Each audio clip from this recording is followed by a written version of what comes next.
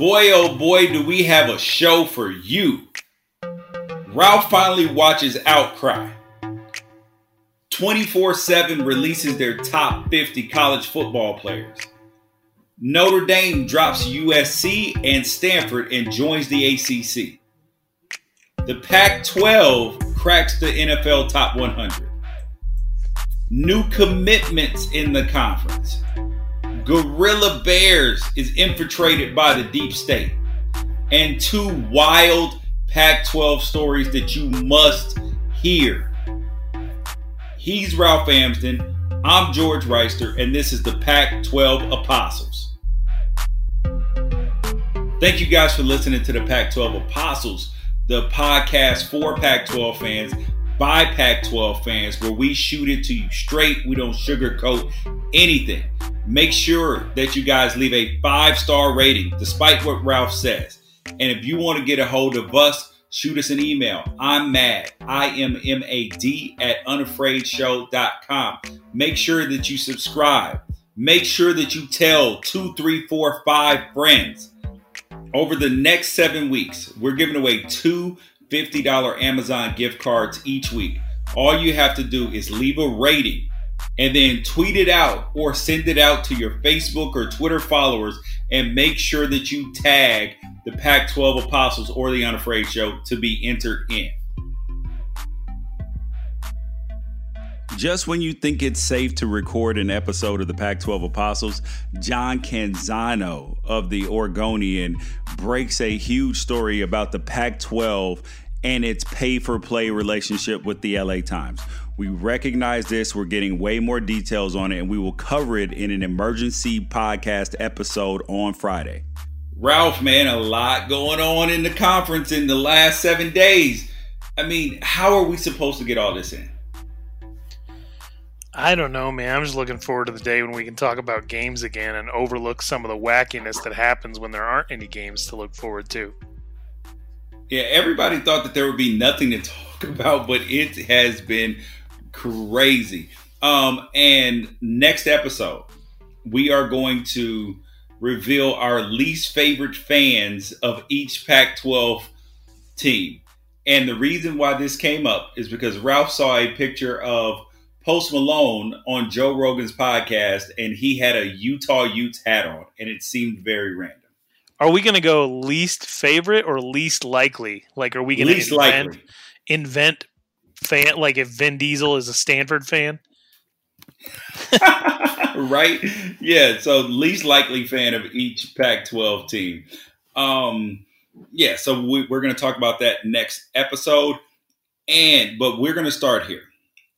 ASU is redshirting their entire swimming team, Ralph, because of COVID. How does this happen? You're down in Arizona.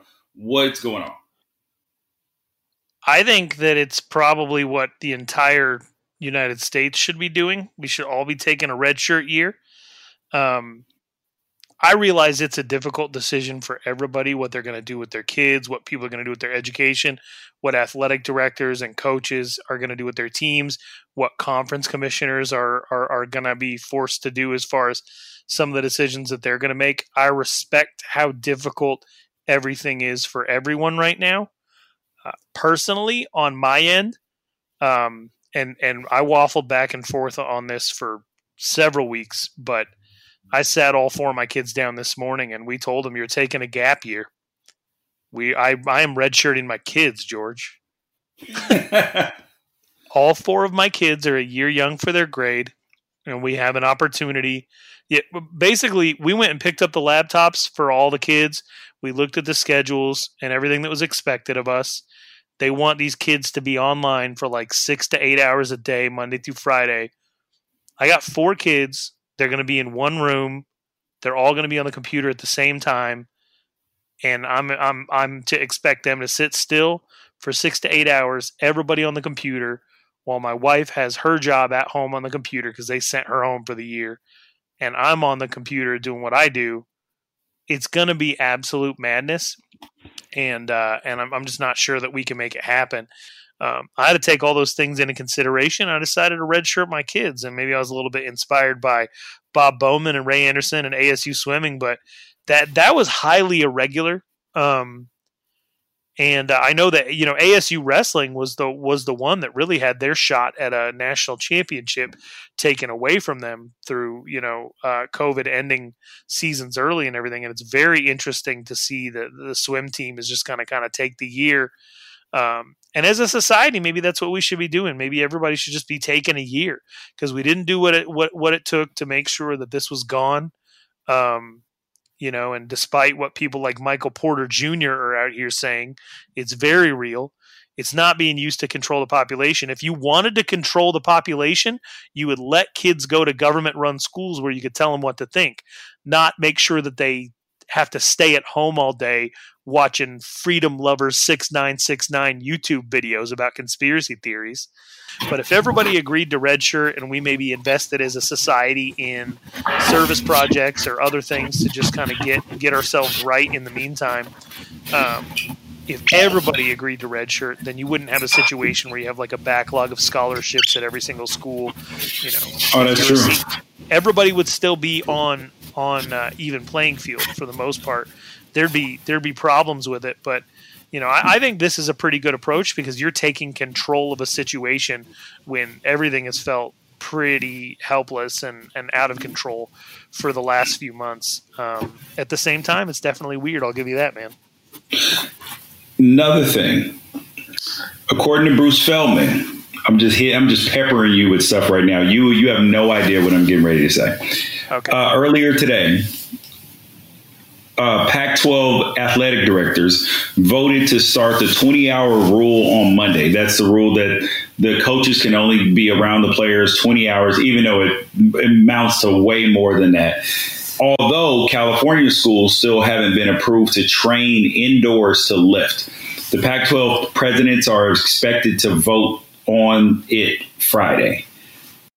I think the 20-hour rule right now is stupid, because if athletes are going to be the only ones on campus, not to say that it needs to be organized activities or whatever, but I mean, if we're going to try to salvage football and we're going to say that these kids are special and it's going to be a different era, we need to amend some of these NCAA rules and allow for, we need to allow for some more time, and for some of that time to be dedicated to just group activities that don't have anything to do with football. Just keep these kids together so that they're not out, pulling a Lou Williams and going to Magic City for chicken wings.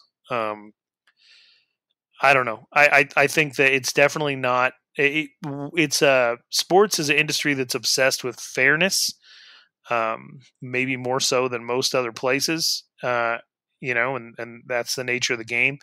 So it's got to be absolutely killing California-based coaching staffs to know that they're not on an even playing field with everybody else right now. I know that the high school coaches that I deal with on a daily basis, all they ever talk about is, well, they have this and we don't. And, when livelihoods are at stake and $1 million checks are at stake and championships are at stake on that level, I'd be willing to bet that everybody in California is going nuts right now. Oh, for sure. For sure. Because they are the ones, Californians are the people who are really, really at risk right now. And I don't know what happens if the California schools can't play, but then the rest of the Pac-12 can. That would be a disastrous situation.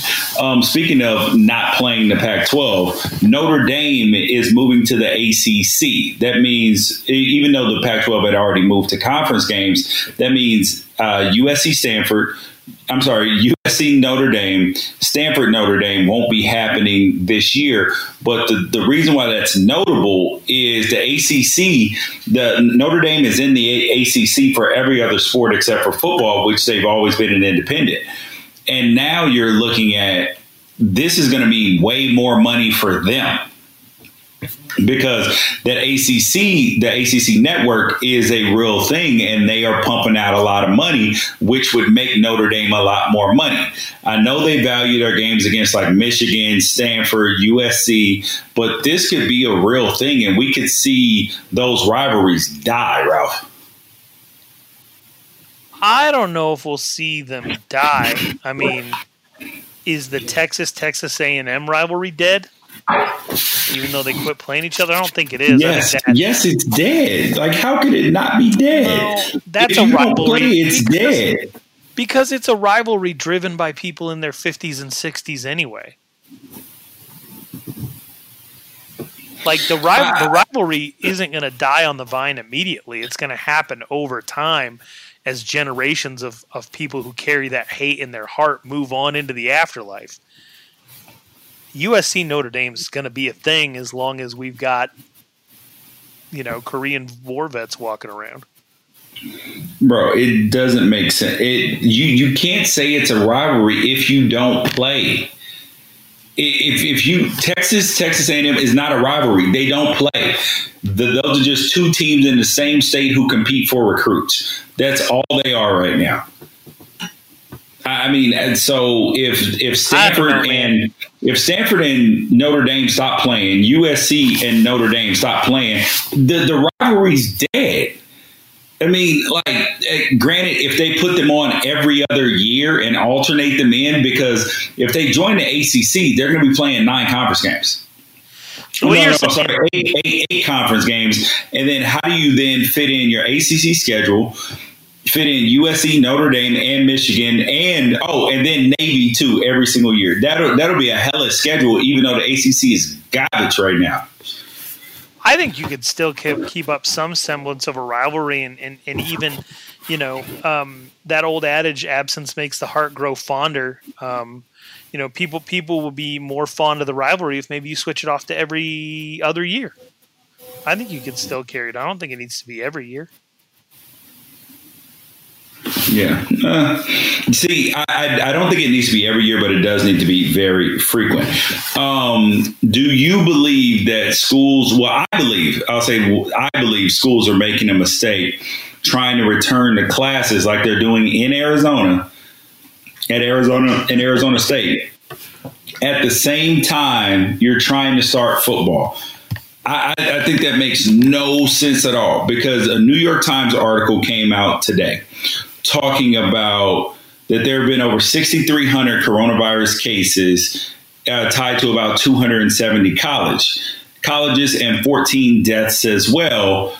Most of them are on Greek Road in terms of the cases. There have been people who have been working at the school, everything from construction to students and all this. And you're looking at college kids the schools haven't even started yet. You're looking at college kids who are inherently irresponsible because they're young. They're varying degrees of risk. So if you're going to have in-person classes, all it really takes is a few irresponsible people, because we know how this spreads. And instead of having thousands of people have it, you're going to have millions of college kids, because some people are going to be being irresponsible. Like, you just can't account for that. So if you're the football season should be pushed back to like mid-October. That way, even the people on quarter system, they can get in, see what's going on, figure out how to keep the athletes safe, the way the schools can get their money, because we know that this is about the money. So that's what the optimal scenario is in my mind.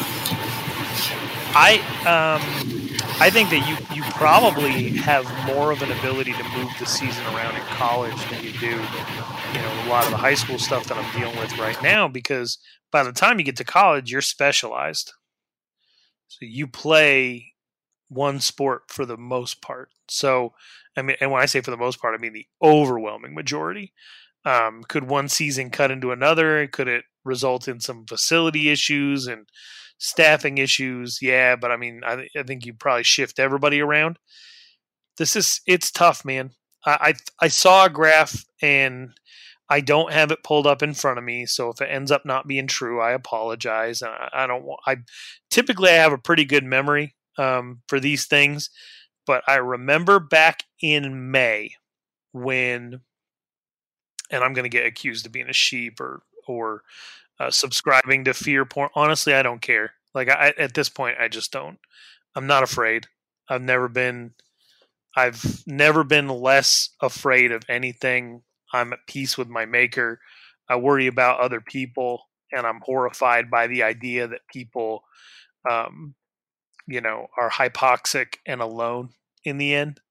That's, I think there's a lot of people who are out there saying that this virus is overblown, but it's not overblown for those people who are dying alone without their families around them to be able to say goodbye. I'm fed up, dude. I don't know what to say anymore, because we haven't been on the same team about this. 150,000 American deaths in 5 months with COVID-19 as a direct or underlying cause. And people on Twitter who definitely, I wrote this yesterday, who definitely yell at their spouse in real life when they misplace their own car keys, are mad at sports journalists and people like us, commentators, for decisions that athletic governing bodies are making to push sports out. You're talking about moving sports to October, and they're mad at people like us for even suggesting it. They're saying that we're pessimists and that this whole thing is our fault. They're blowing up at us in the media for asking questions about procedures and player safety. No, Ralph, you're missing it. They're not mad. They are finding an enemy. This is a way for them to build their audience. They're preaching to the choir. They're like, they're rooting for the virus. No, fool, I'm just reading the tea leaves. I'm reading the writing on the wall. You even had Clay Travis today tweet out 2 days ago, tweet out a poll. Oh, do you believe the media is rooting for the virus? Dude, get out of here. We know what you're doing. Hell no, dude. Anybody, and the stuff that's happening to people, man. We just had a swim coach down here in Arizona die. We just had a head golf coach down here in Arizona die. We had a teacher. It's bad, and it's gross, and it's scary, and lives are getting ruined. We got these people shouting sheep and fear porn and accusing people of being more interested in the results of the 2020 election than being employed. And they're telling on themselves. What they're saying is, hey, I'm selfish. My need to be entertained and keep my routine takes precedent over the health of my countrymen. And because I'm selfish, there's no possible way that somebody else is focused on the overall well-being of others without some hidden agenda. There's a bunch of other people who wanted sports to start on time and for everything to go back to normal who aren't going to get that luxury. And do you know why they're not going to get that? Because they got killed by this goddamn virus.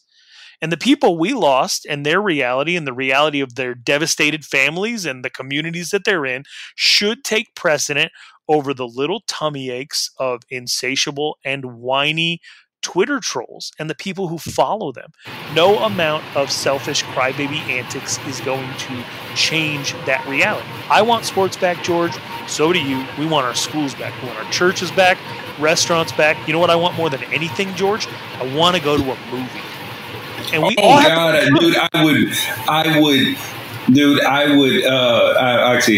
going to say the types of things that I would actually do to get to go to a movie right now, because that would be the ideal. So, dude, because that's one of my things that I love. So I have had to resort to watching television shows, which one of them we have committed to talking about on this show now. Which is, last week Ralph was supposed to watch Outcry. He did not, but he finally did, and he did it. Didn't you watch the whole thing in one day? I watched the whole thing in one day. So did I. So if you don't know, Outcry is what would we call a It's a documentary, based.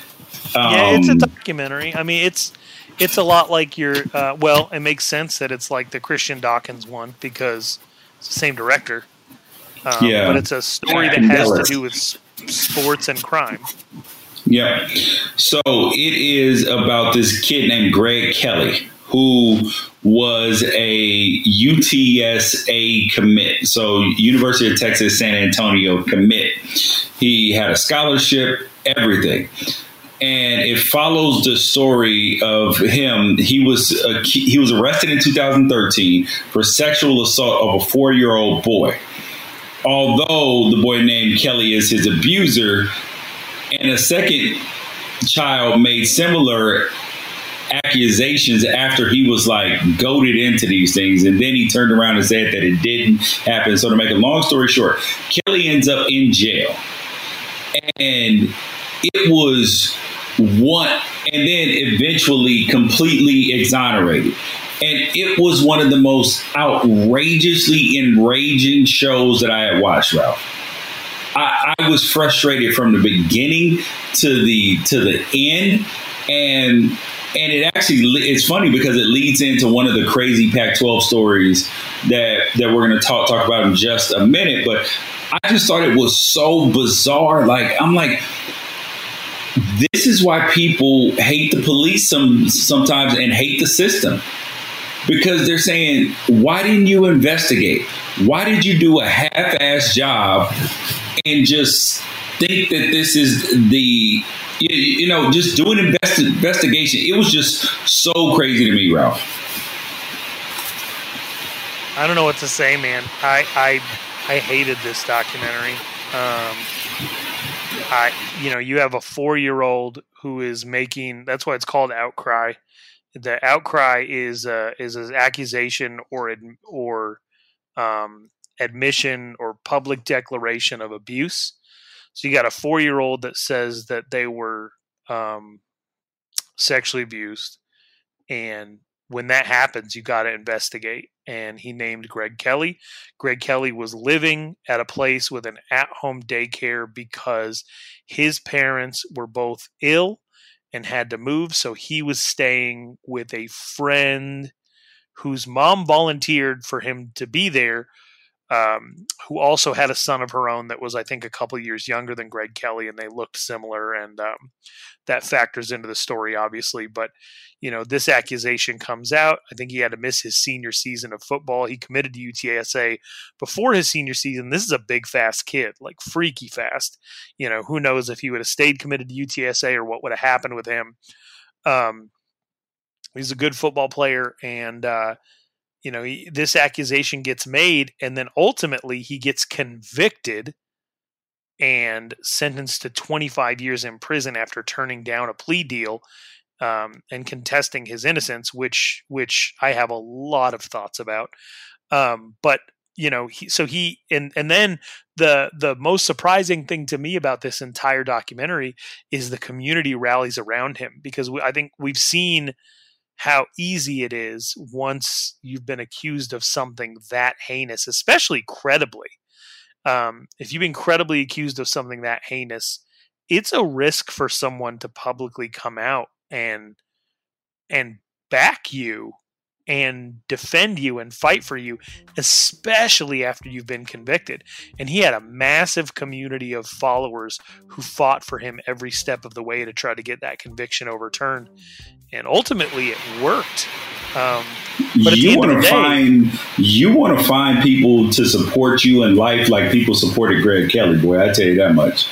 Yeah, I've never seen anything like that in my life. I would tell you that there are several things about that documentary and the Greg Kelly case that will never make sense to me, and chiefly amongst them is the level of love members of that community had for him, including his girlfriend, including his girlfriend's family, including a dude who he never met who kind of spearheaded the whole thing, including his church, including the district attorney who took over for the woman who was responsible for arguing for his conviction. I mean, it's absolutely insane. And at the end of the day, what makes this so tragic is that kid never recanted. The parents of that kid never recanted. Something happened to that kid, and nobody has been held accountable for it properly. But in the meantime, man, they put somebody who very likely did not do it in jail for 25 years, and he was very, very lucky that the whole community rallied behind him to be able to get this thing overturned. I don't even know if I would recommend this documentary. It's infuriating.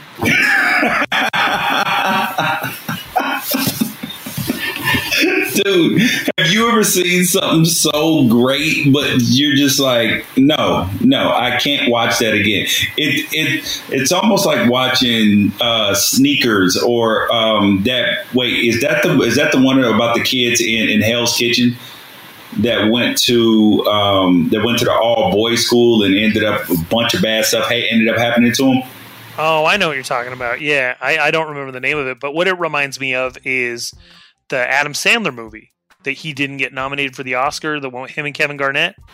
Yeah. Uncut Gems? Yeah, Uncut Gems. Yeah, I walked out of that theater bewildered from the amount of noise that was made on screen, able to recognize that it was well done, and never wanting to see even 5 seconds of that movie again for the rest of my life. Even if I had the opportunity to go back to a movie theater, which there's nothing I want more than to go to a movie, we've established that. If the only movie playing at that theater was Uncut Gems, there's no way in hell. I mean, I might go and sit through the previews and then walk out. Okay, if you had the choice to watch Outcry again or Uncut Gems, what would you choose? Outcry. Oh boy, Outcry because while it stressed me out, at least some type of resolution happened for some people. Yeah. Where like the kids got no resolution because the person that did it to them walked free essentially, and that leads us to what a wild Pac-12 story. So the outcry there was an outcry in the Pac-12. Washington State player Dominic Sivils. Ralph brought this up to me. I just could not, for the life of me. This is what you're so afraid of, because with the idea that we should believe all victims, I don't believe in that. I believe that we should believe all victims enough to investigate. That's what I believe. And if there's enough evidence, then yeah, cool. Then you got to do what you got to do. But the problem is that I have seen circumstances very close to me where some of these allegations have not been true. I do believe, though, that the vast majority of people, the overwhelmingly majority of people who say, particularly women who say that they had something happen to them, women, kids, all of that, are telling the truth. However, it's tough because it's like, how do you protect those people when you find out that even though it's a small percentage of them, you may send people to jail, lose their scholarships, have their name besmirched forever for something that they didn't do. So, Ralph, you can tell us what happened in this story. So I'm very, very new to this. Dominic Sivils played at Washington State under Coach Leach in 2018.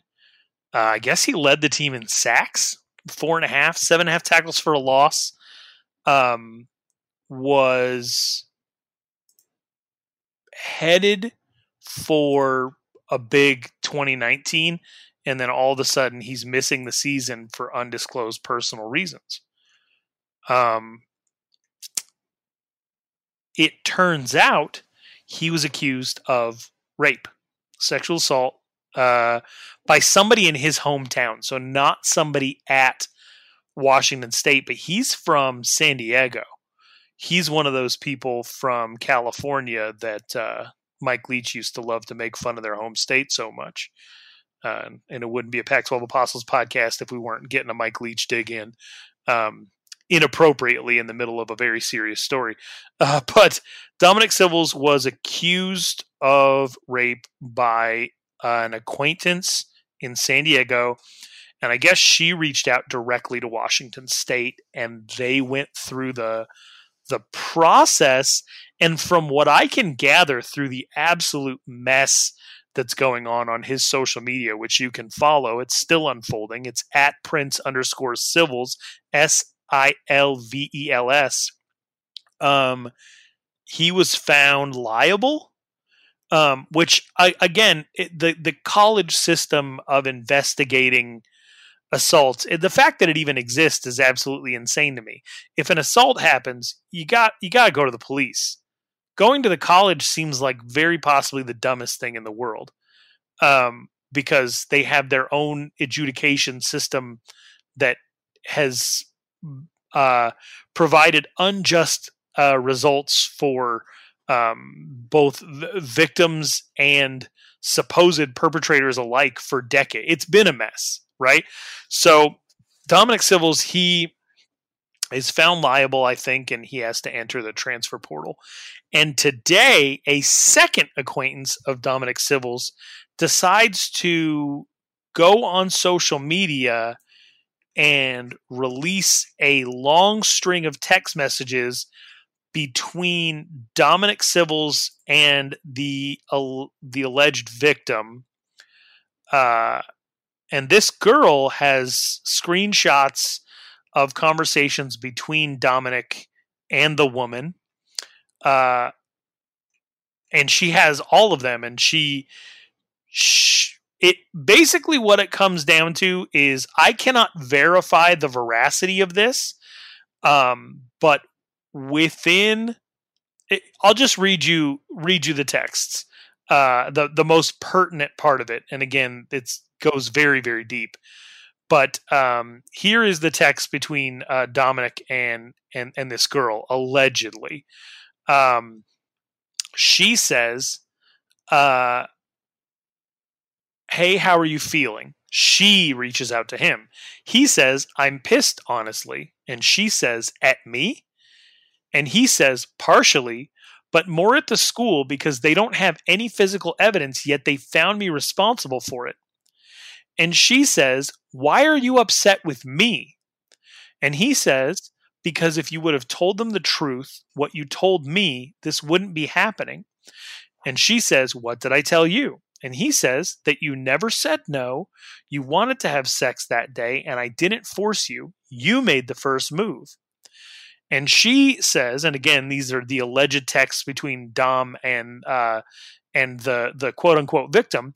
"Dom, I know, and I feel really bad, but I didn't think it would go this far.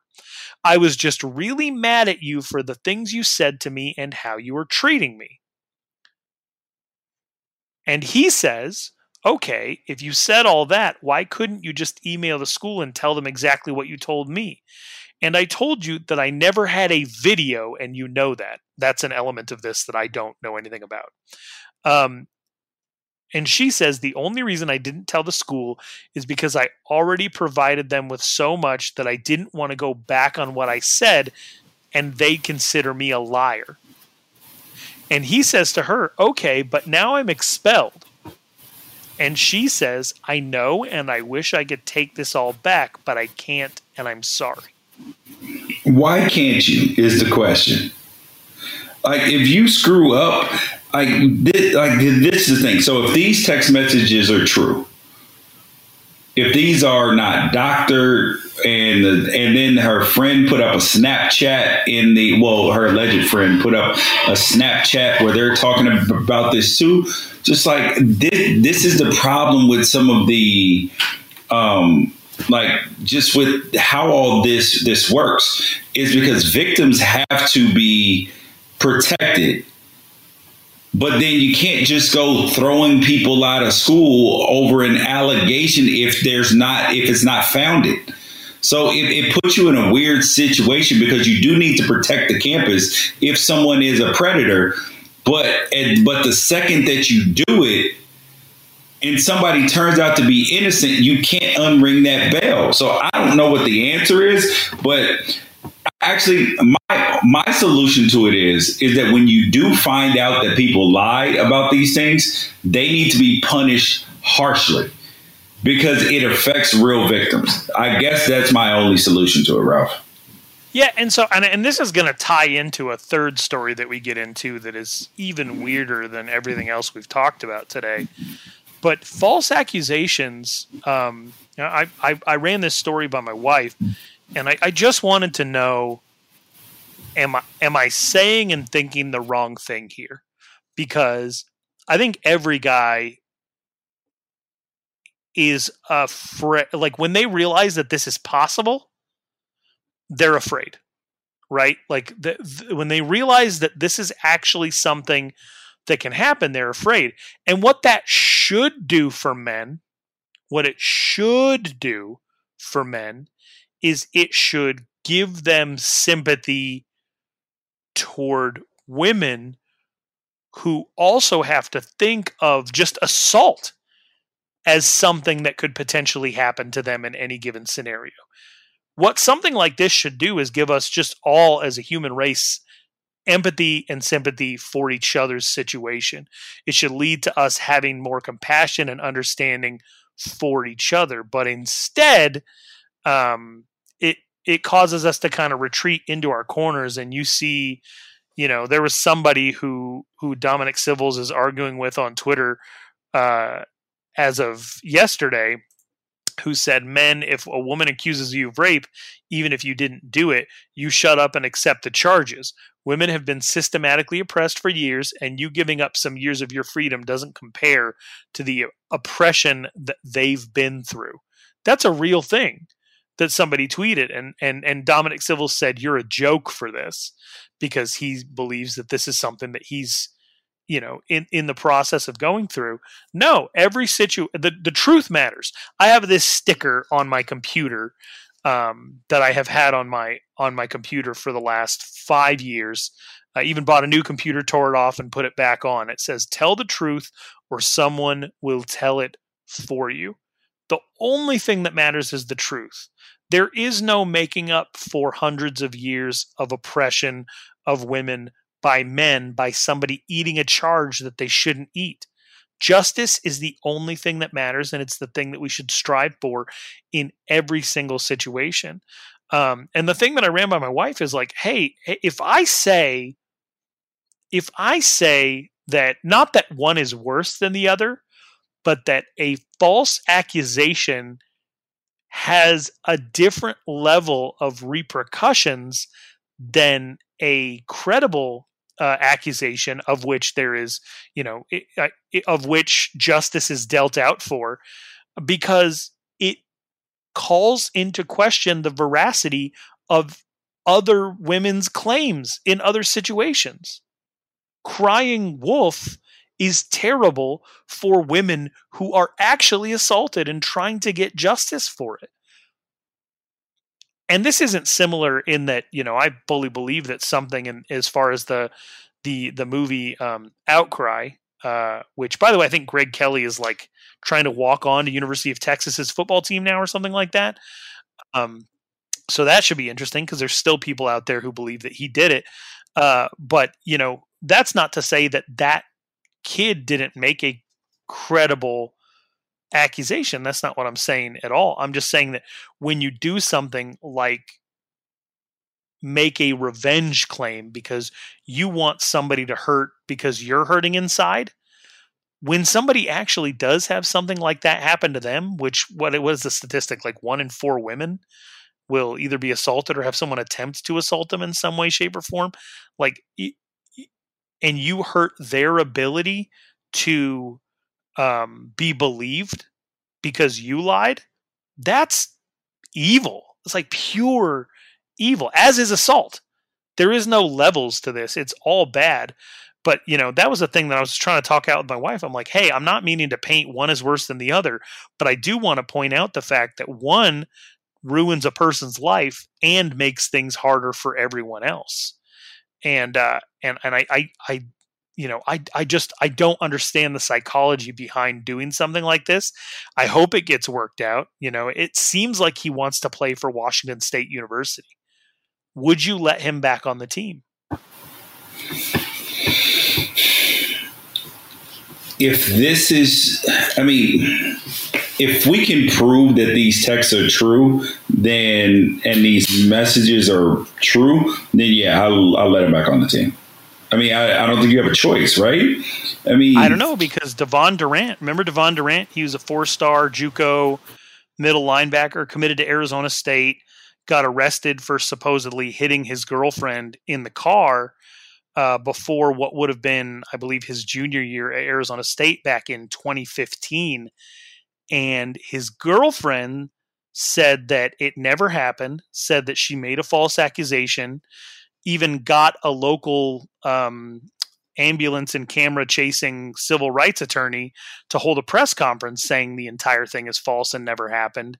And Arizona State still parted ways with him, because it was very muddied as to whether or not she saw him as a payday and realized that her abuse claim could hurt that payday, or if she was actually retracting a false accusation. So, I mean, I don't know. I've seen this happen at Arizona State where, and Arizona State's staff was totally ready to back Durant. They were ready to, but there was just no way to tell whether or not she was telling the truth. And ultimately he ended up at Marshall, I think. But yeah, so I don't know. I don't know what the right thing is to do. I think she would have to recant publicly. These text messages are not enough. But it's completely unfair to him. But if they already found him credible, what I'd like to know is based on what? It didn't happen in Washington. It happened in California. Or it didn't happen in California, I guess, however you want to look at that whole thing. But I don't know. I can't speak to the truth of the situation. I can only speak to what I'm seeing right now.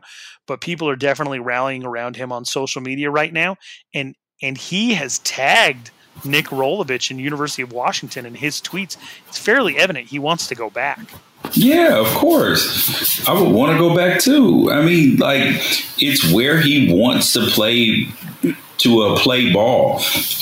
Dude, I forgot something about the outcry. I just remembered. I just thought about it.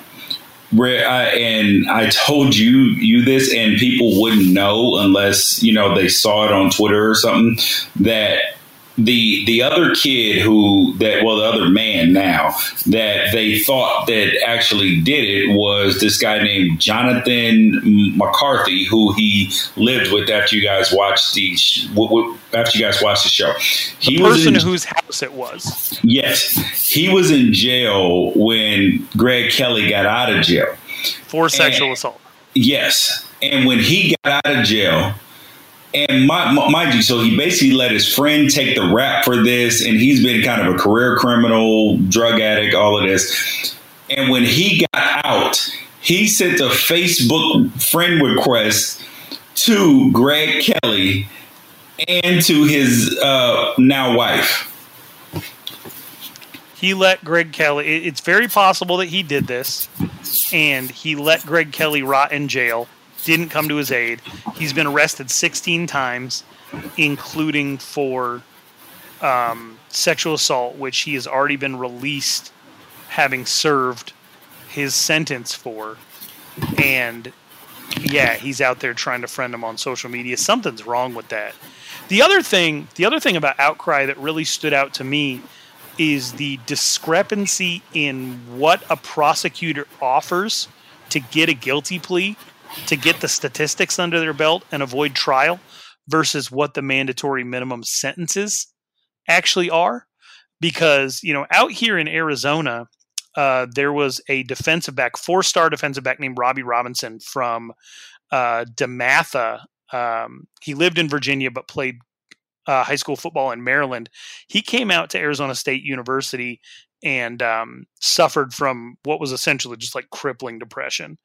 And he ended up leaving the team after his freshman year. He played a little bit as a freshman, even picked off, I think he had a game-winning interception against UCLA. And he started tweeting nonsense. I mean, just absolute nonsense. And at the same time, he was lucid enough to be flaming all of his former teammates and coaches. So he's ripping all his former teammates and coaches, which basically turns into a situation where there's nobody left to defend him because he's offended everyone. And he's in the middle of essentially what is a manic break. And I reach out to him in the middle of all this, and I was like, hey, dude, you all right? And he's like, I could never be better. And I was like, hey, I'd love to talk to you about it. So we met up. And I did an hour-long interview with him. Again, this kid's name's Robbie Robinson from Virginia. He was out of Arizona State. He had already left the team and left school. And he was like doing currency trading or something like that, living on an apartment off campus. And I sat with him in my car for an hour, and I interviewed him about what was going on with him. I found him to be completely lucid, positive. He made multiple statements during our conversation that his entire goal in life was just to go back to Virginia, make sure that his neighborhood was good for the kids who were coming up. He told me he wanted to live well into his 90s and see his grandkids come up.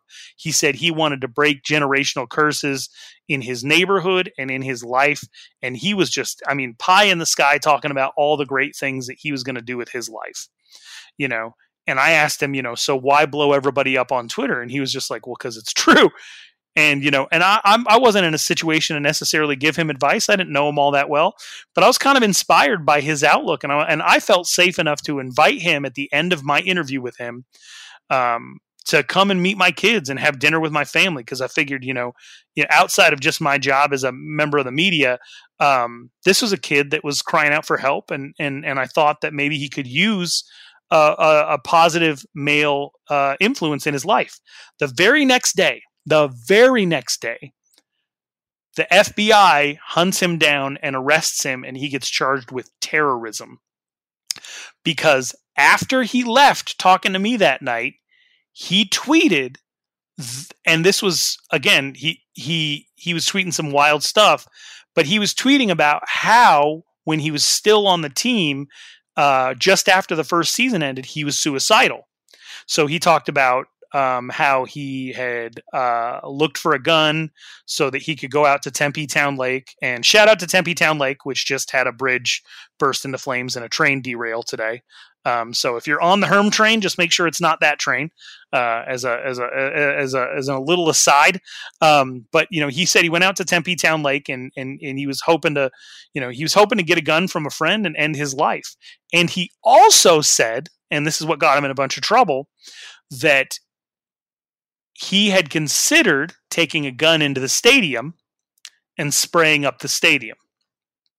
Now, that's a terrible thing to tweet. It was also past tense. It was him saying, I was depressed. I had these thoughts. I did not follow through with them. That's what he was saying on Twitter. This was tweeted in February. There are no football games in February. So it was very obvious that this was a past tense tweet about a mental illness in depression that he was battling through.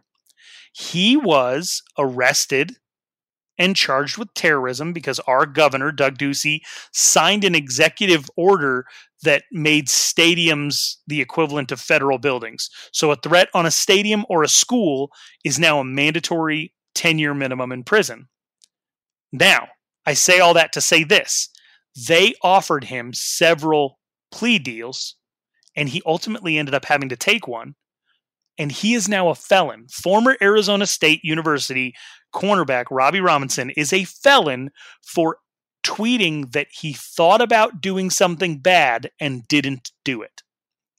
He's a felon because of that. Because the alternative was spend 10 years in prison.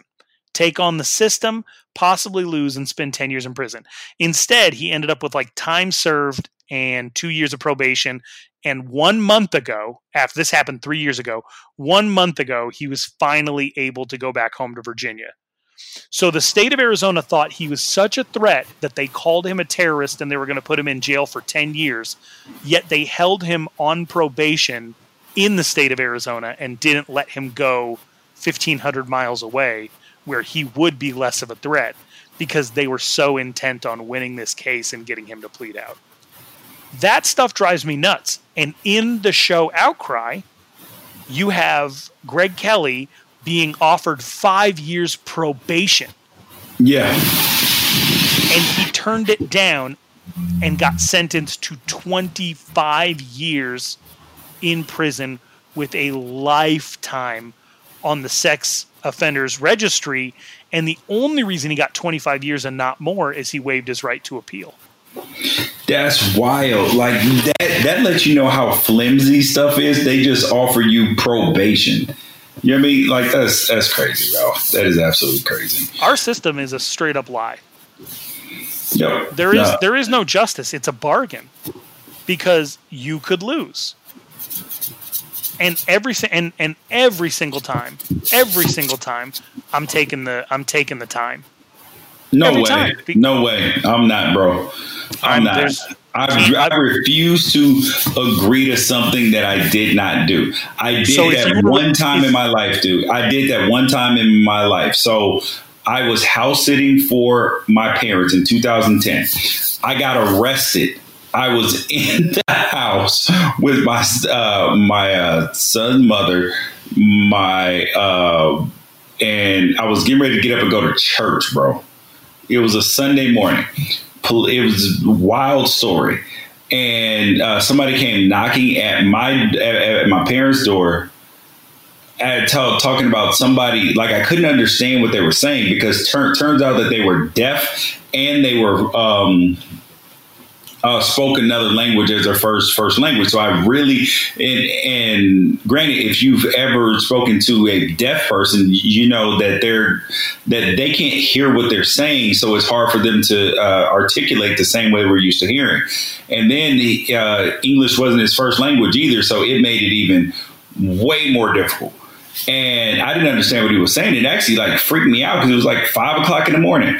Long story short, police come over. And I was happy to see him. I was like, oh, God, I was just getting ready to call you guys. I get arrested because they said that I had $100,000 car parked outside, have plenty of money. They said I broke into their little Hyundai Accord and stole a phone charger and a GPS. And so I got arrested. I was like, bro, I'll give you $200. Just leave me alone. Like, you know what I mean? I told the police, come and investigate. Like, look, see. And they were like, no, we don't need to. This is a citizen's arrest. I was like, what the hell are we doing here? DA wouldn't drop the case, anything like that. And then they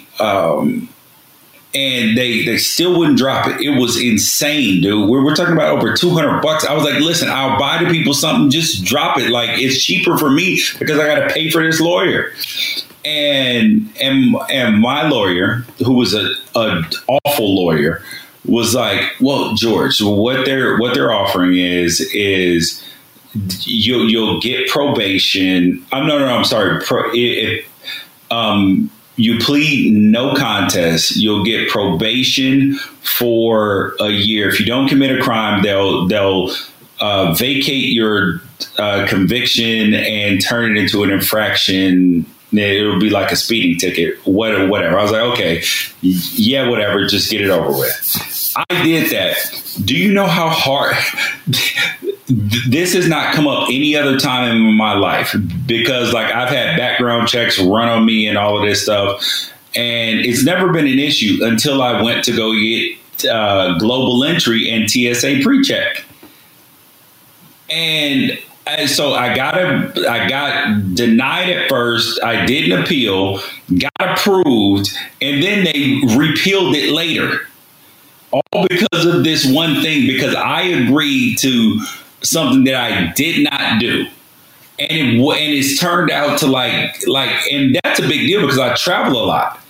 So I'm going to tell you, Ralph, there's not a snowball's chance in hell that I would ever again in my life admit to doing something or plead guilty or no contest to something that I did not do. Not a chance. Even if you were facing a terrorism charge and there was every incentive for the state to defend the very first opportunity they have to prove that it was the right thing to do to make stadiums like federal buildings.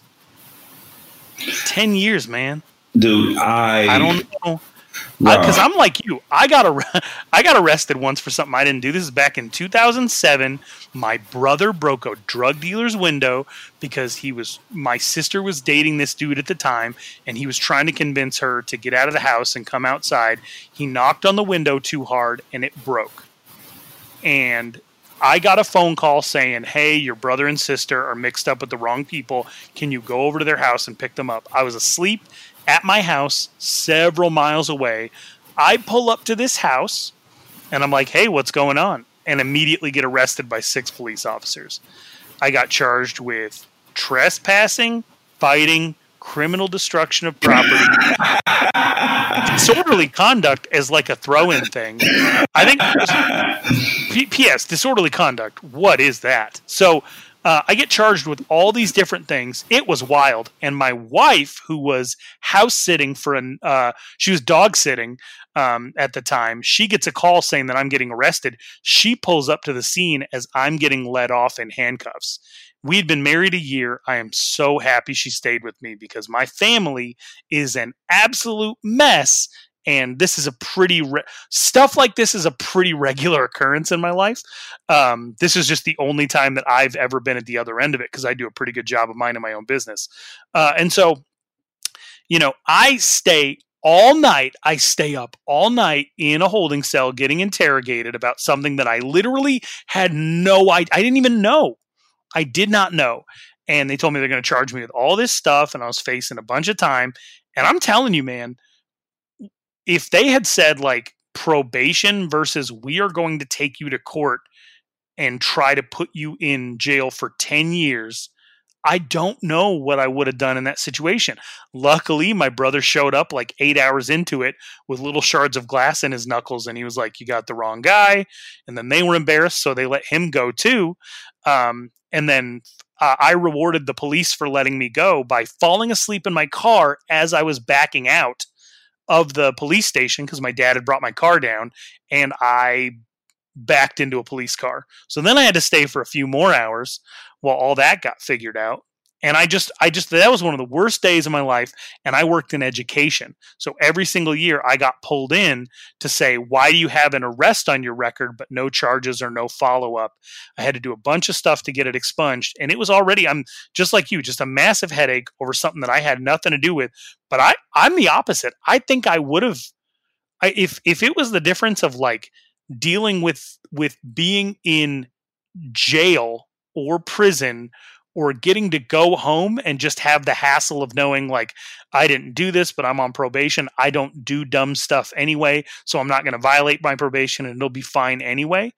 I would have weighed the cost because you never know. You never know if what they can do to make sure that you're on the losing end, like they did with Greg Kelly. And for people who have Showtime, you watch this, you're going to see the lengths that they went to make sure that they didn't look at any other suspects. And, stuff like this happens all the time. And it is a huge black eye to the legitimacy of our justice system overall. And now we got a kid at Washington State who's probably very possibly facing a similar situation. And I hope for the best for that dude. And I hope that Washington State takes another chance on him. But in the age of liability and everybody tiptoeing and being way too careful and Me Too and all that, will they? I don't know. And now we will shift gears to something a little bit more positive for a couple of topics. Do we have any new ratings, Ralph? We don't have any new ratings on iTunes, which is disappointing because that's been a very fun element of the podcast as of late. But we did, and I am super excited about this. We got an email from our guy Gorilla Bears, who kicked this whole weird review thing off by dropping us a 1-star review when we went after Morgan Scally for, well, let's just say there's been enough talk about race on this podcast already. So, But he updated his 1-star review the next week, which to me is the funniest thing that has ever happened in the history of this podcast. So we challenged our friend Gorilla Bears to continue to update his review weekly. And you and I were under the impression that he had abandoned us, that he had given up on us. And that's not the case. He emailed you, George. Yes. So Gorilla Bears sent in an email, and I was shocked. I was shocked when I saw it. So he says, I've been here in beautiful Cancun, Mexico for weeks, and I've not had a chance to listen to the last 2 episodes until today. With that being said, I tried multiple times before my vacation to update my review, as well as bump it up to a 2-star rating. I guess Apple and the deep state are censoring my review for whatever reason. It looks like they're on to me. They have removed it and are not allowing me to update. Here's the review I tried to leave. After listening to the latest episode, the host mentioned that I changed my review from the one they read on air to garbage. This confused me because back when I posted said review, Apple never indicated to me that my review was successfully posted. I thought Apple had censored my review due to the semi-colorful language I used in it. So instead of retyping my lengthy yet brilliant review once again, I decided to save myself some time and simply simplify it to garbage and leave it at that. I was pleasantly surprised when the Apostles read my original review on the mini episode, and I discarded any thought towards delayed fashion, causing the host to think I went back and edited my review to one word just for the hell of it. Once again, I'm not surprised a duck and a wildcat would think I would waste time with time out from the review, because this is your fault. And not that there's anything wrong with being a University of Arizona graduate. There are plenty of great University of Arizona graduates. Gary Chandling, I think, was U of A graduate. Kourtney Kardashian, if you're into that. Nicole Richie. Kristen Wiig, that really goofy comedian with the YouTube channel from that did American Vandal on Netflix, and also played a fireman in that Pete Davidson movie. U of A. Oh, and 2 different owners of, I think, Woody Johnson and Artie, or whoever owns the Angels. University of Arizona has had some okay graduates, but I'm not a Wildcat. I am, based on my what my student loans tell me, I am a Sun Devil. Okay. So he said, I'm not surprised a duck and a wildcat would think I would waste my time with such trivial things, but I'll let that slide this time. I have come to the conclusion that the deep state is fucking with my review, perhaps because they know that I'm on to them. That's a conversation for another time, but at the end of the day, I'm still a Pac-12 fan, and what the Apostles helped me realize is that we need to stick together as fans of this sad conference. With that being said, I've decided to bump my rating to 2 stars. There is no particular reason. I'm not doing it because the Apostles have earned it. I just feel like they need all the help that they can get. All jokes aside, they do an okay job with the show. I look forward to the next installment of this sorry excuse of a podcast. Gorilla Bear. I love Gorilla Bears. I do too, and I did notice that we had a 2-star review that didn't have an associated review with it, and I was like, oh, that's cheap. But it's not cheap. It's beautiful, and I love it, and I will cherish it forever. Well, thank you, Gorilla Bears, and we are glad to know that you are alive and well, COVID free, and we will try to contact the deep state to get you undone. You know, but it is time for a 5-star review. That's why you're listening.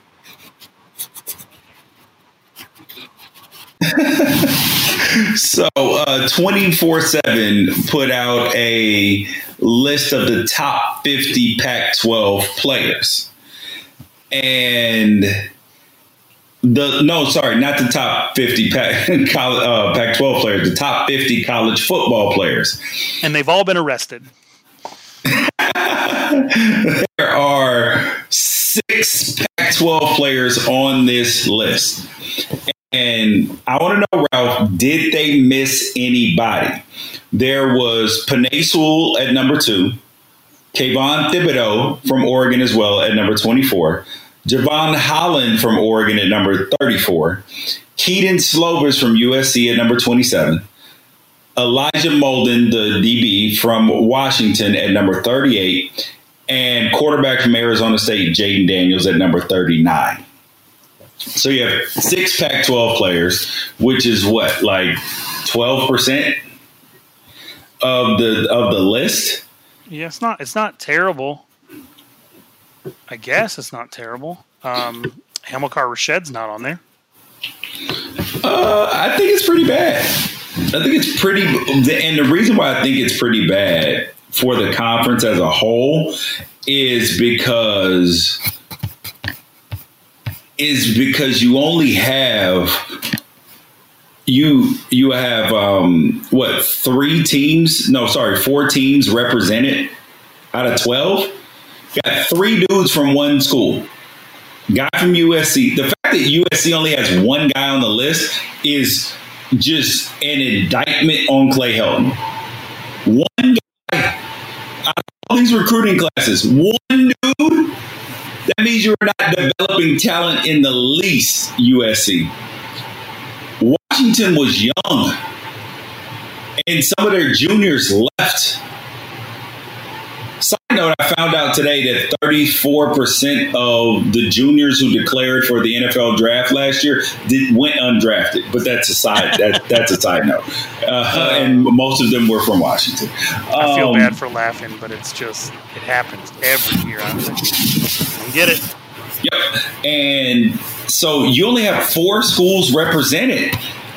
I don't like it, Ralph. I do not like it. I don't feel like the conference is where it needs to be at this point in time.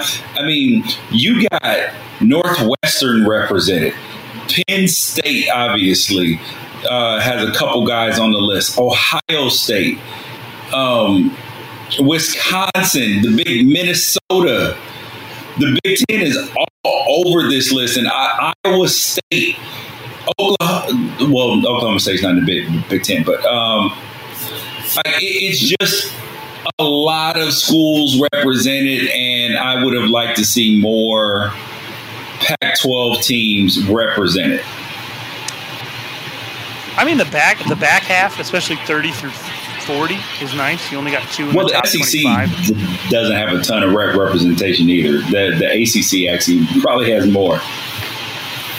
I think there's a few players that you could definitely make an argument for in here, and I'm genuinely, I'm gonna be honest, I'm pissed off about the Hamilcar Rashed thing, because the Pac-12 disrespecting him is what causes this to happen.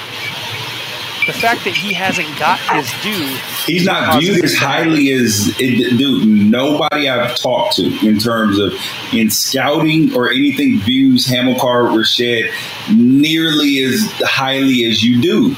I mean, granted, his stats and his numbers say that the man is to be reckoned with. But for some reason, they just look at him and they're just like, whatever.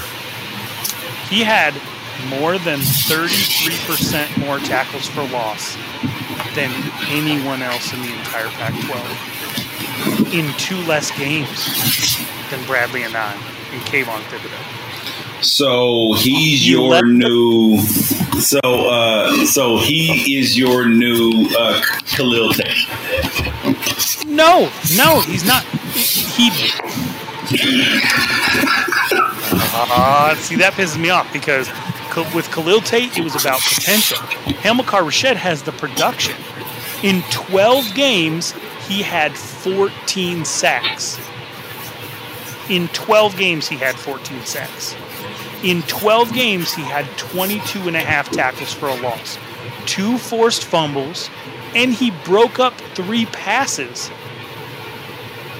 He was all over the place. He absolutely deserves to be in the top 50. He produced, because what you're telling me, George, is you're saying you can't say that the Pac-12 is underrepresented and then say that Hamilcar Rashed dominated the Pac-12 and therefore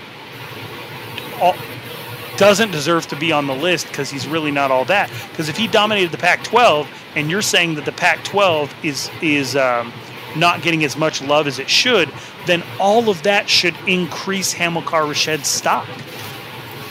All of it.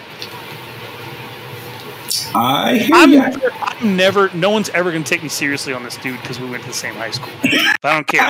The stats are the stats. The stats are the stats. It is what it is. Dude, and when he is your new Khalil Tate. So Hamilcar Rashed Amsden. All right, he's your new guy. He's your new adopted family member.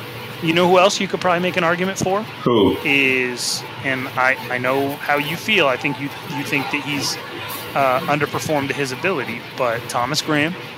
I think Thomas Graham is someone who maybe is around the 60 spot, but you can make an argument that he deserves that type of consideration. And then someone who definitely has the talent, and I'm disappointed to see that he's not in the top 50, is Ashari Crosswell. Ashari Crosswell changes games when he's in for Arizona State as a safety. He's good coming up and rushing the passer. He's long. He's athletic. So you think he's better than Elijah Molden? I think he's at that level, and I there's no hesitation to me at all. I think that they are on the same level at production, talent, all of it. I don't know, man. I might take McKinley the third out of Oregon first. I know people surprise. are gonna. Dude, I called you out, so don't try to No, do I'm over here being hypocritical. Yeah, so the Pac-12 got some representation. I think that you're going to have a lot of people upset because it's only there were very few schools represented, but it is what it is. I mean, the best teams usually get the most representation. I just think that it's very indicative of what's going on at USC, that they didn't have anybody on the list. I think that is like. But they should have. They should have Isaiah Polamalu on that list. They should. He should be in there. I don't know, dude. I think the defensive lineman, the guy was a freshman last year. Oh yeah, you're not lying. He's a monster. I don't know why his name is escaping me right now. Probably because ASU fans are still so salty about the fact. Oh, Drake Jackson. Yeah. About the fact that he chose USC instead of hanging out with his friends out of ASU. But he was the crown jewel of that recruiting class, and he made an instant impact. 5.5 sacks in 11 games. We should definitely say that somebody who had 5.5 sacks in 11 games deserves to be above somebody who had 14 and 12. That's what we're doing. Mr. Amsden, more of the family. There's another list that came out, the NFL Top 100 list. And the thing that stuck out most to me, because we're talking about the Pac-12, is, first of all, before we even get to the Pac-12, the fact that they have Patrick Mahomes as the third best quarterback is just bizarre. I know that Lamar Jackson can run and all that, but it was just, I just could not make sense of the MVP 2 years ago, Super Bowl MVP last year. I mean, the man played on half of a leg for like a couple games. He's a superhero, and I don't get it. What they're telling you is don't let players vote. Yeah, if you put Lamar Jackson or if you put Russell Wilson on the Chiefs, that they wouldn't have gone down big in the first half. That's what they're telling you. Yeah. Wait. Repeat that again. What they are telling you by putting Lamar Jackson and Russell Wilson ahead of Patrick Mahomes is that if either one of those two quarterbacks was on the Chiefs instead of Mahomes, that they would not have gone down big in the first half against the 49ers. I could potentially make the case for Russell Wilson. Well, actually, no, because we saw that happen. I can make the case that Russell Wilson could have won that Super Bowl too. I cannot make the case that Lamar Jackson could have won that Super Bowl. I'm just saying.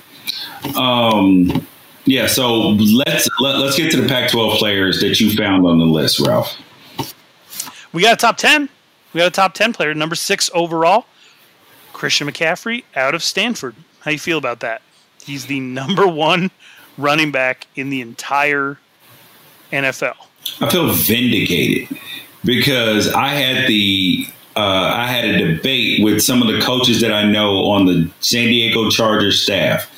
In that draft, they tried to tell me everybody, Alvin Kamara, who I really do like, Leonard Fournette, better than Christian McCaffrey. I was like, you guys are hating on the dude because he's white.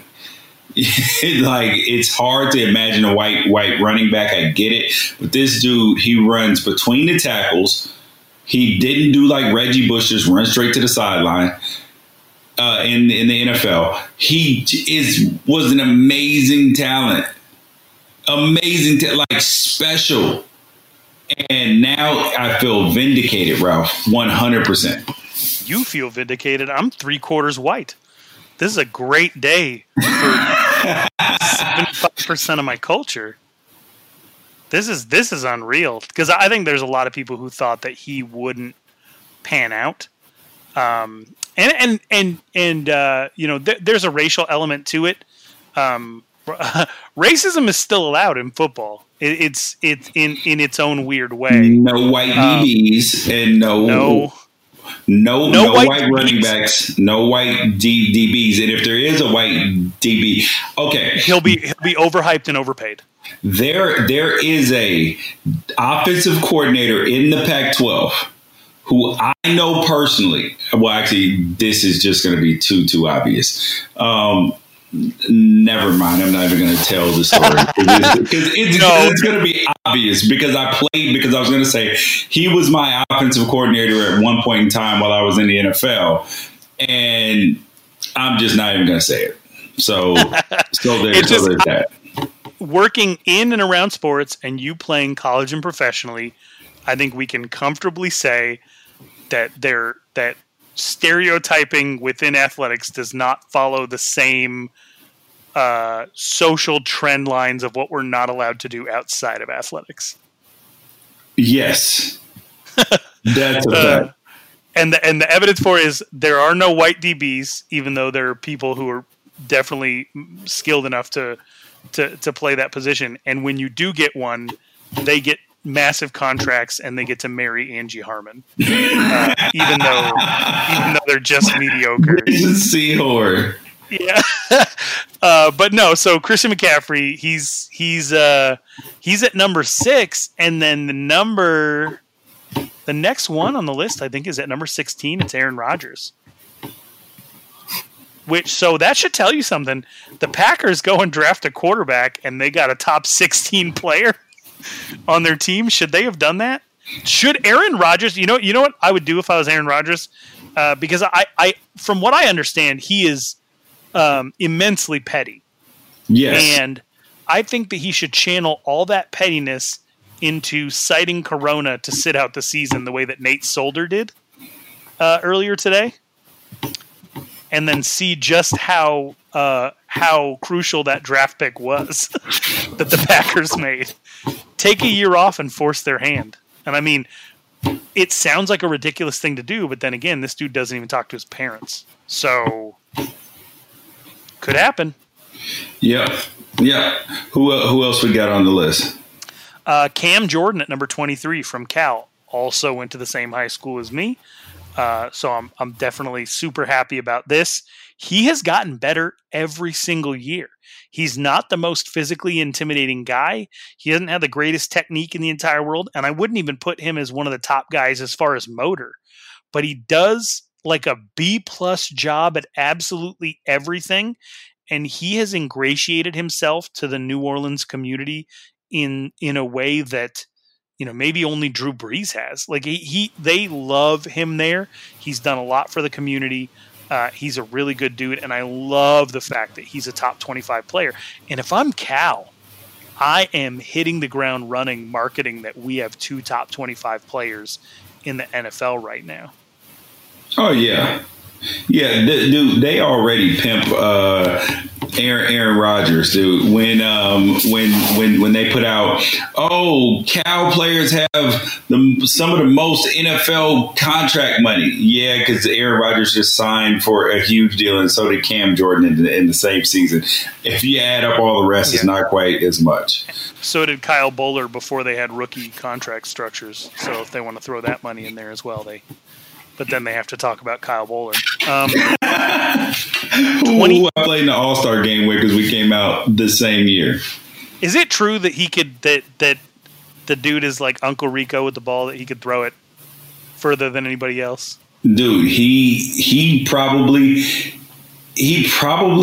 has a stronger arm than your Wyoming running back playing quarterback for the Bills.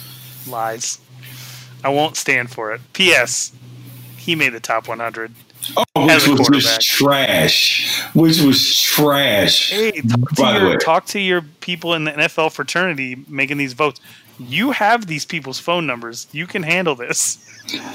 Dude, you need to tell, if you feel that way, you need to tell them, because right now what they're telling you is Ralph is correct. These are the same people that voted for the CBA in general, so I don't trust them. Here's my biggest surprise on the list: number 28 overall, one of the top DBs in the entire league, still Richard Sherman of Stanford. Really? 28. Can you believe that? It seems a bit high for such a guy so old. I think so too, but then again, they put Larry Fitzgerald on here at 69, so maybe it's just a respect for the resume. Yeah, that sounds like Sherman did have a good year this year, a bounce back, but then it came, he's getting in fights with Darrelle Revis about man corner versus zone corner, but he is a wily veteran, so I'm okay with that. Who else we got? The very first Oregon representation on the list, number 53, is DeForest Buckner. Boom. Go Ducks. And you just you like that one? You think that's... Yeah, dude, he's a beast. He's one of the better defensive ends in the defensive end / tackles in the league. Versatile. Yeah, and he ended up getting traded to the occult. So, but he got his bread, so that's fine. I did skip one. At 53, we got Marcus Peters, and he is a Husky, right? He's a Washington Husky. Yeah, and I guarantee they claim him even though they kicked him out of school. Well, they would now, wouldn't they? Oh, yeah. I would. Yeah, that makes sense. We got the honorary Pac-12 player, who I always confuse for a Washington alumni, even though he went to Kansas State, Tyler Lockett at 65. I refuse to admit that I'm wrong, and so we will just continue calling him a member of the Pac-12, even though he's not. Who else do we got on here? I'm sure that I'm skipping somebody. Keenan Allen? Yes, from Cal. Okay, so Cal's got the most Pac-12 representation on this list. He's at number 77. UCLA's Eric Kendricks, 83. Okay. And he's only like a third-year guy. Yeah, and Zach Ertz is a Stanford guy, right? He's number 85. I hate Zach Ertz. I think he's a fabulous player, but I sports hate him. I don't actually hate him. I just sports hate him. Like the way I hate Tyus Edney. Great person. Tyus Edney is a great human being. I've met him multiple times, went to a wedding with him, all this stuff. But I sports hate him. I did not want. I didn't like UCLA basketball at the time. And so when he made the shot against Missouri, it was like, ew. You know who I sports hate, and I've never had a reason for it, but I legitimately hate this person, is Steve Blake, the basketball player from Maryland. No idea. I get mad just thinking about him, and I have no reason for it. None. And he became an assistant coach on the Phoenix Suns, and I was like, great. Now I have to deal with him even more. But deal with what? He's an assistant coach. They're never going to interview him. I'm never going to see his face. And then they just fired him, and I was like, yes. And then I was like, why am I celebrating a man losing his job when I have literally nothing against him? I don't know. I just have always, every time they put him in a game, especially when he was in Denver, for some reason, that was like the height of it. And I don't have a reason for it. I boo him every time he is on the court. And now he's going to be like a head coach of an NBA team someday. And I got to let it go, probably. Who else we got on here? 97, Budda Baker, which I feel is a little high. And I'm an Arizona Cardinals fan. And he did make a Pro Bowl last year. And I think if you're on a Pro Bowl, maybe you should be on this list. But yeah, he kind of rounds it out at number 97. But I think that if you look at this list, the school that should be the most proud of what's going on here is Cal. And unless I skipped somebody, which is very possible, the one that should be most embarrassed is USC, because I don't see a lot of representation from the Trojans, and they're supposed to be the school. I guess Tyron Smith's on here. Tyron Smith's on here a lot lower than he should be. He's at number 78. Oh, see? Yes, they are represented. They got something. Now it is time, though, Ralph, for our favorite new game. It is time for Start, Sit, and Cut. Today we are going to start, sit, and cut a couple of items. We are going to start, sit, and cut the fast food restaurants and Pac-12 college towns. So we will start with Pac-12 college towns. Which town are you starting, Ralph? Which town are you sitting and which town are you cutting? Let's start with the starts. Oh, I don't think you're going to like this, man. Are we factoring in the college campus, or are we talking about everything? Just whatever your rationale is. Oh, man.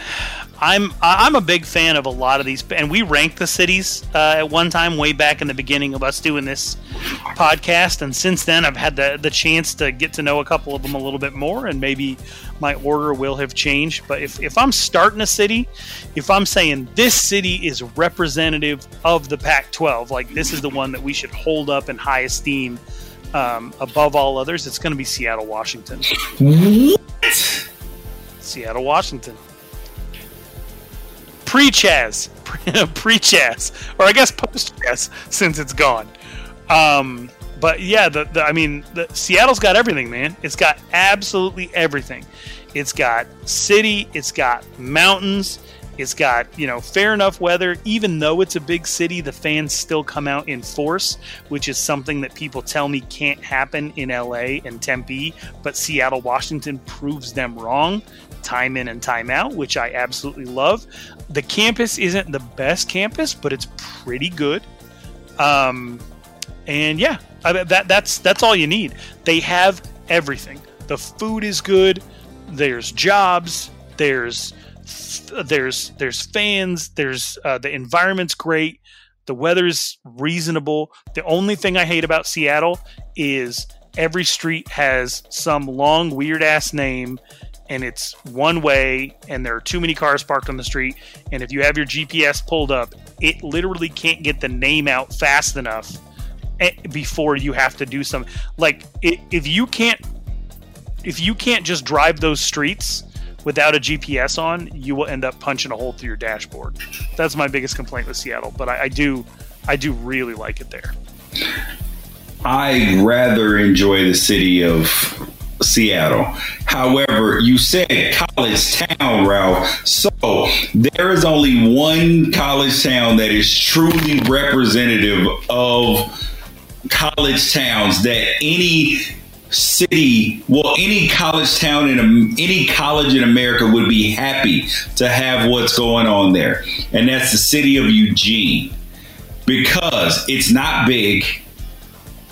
It's not fancy. However, the love and support from the community, the way they show up and sell out, the commitment to the fans, to all the extracurricular, like everybody there is a Duck fan. It is the definition of a college town. And the world stops when the Ducks are playing.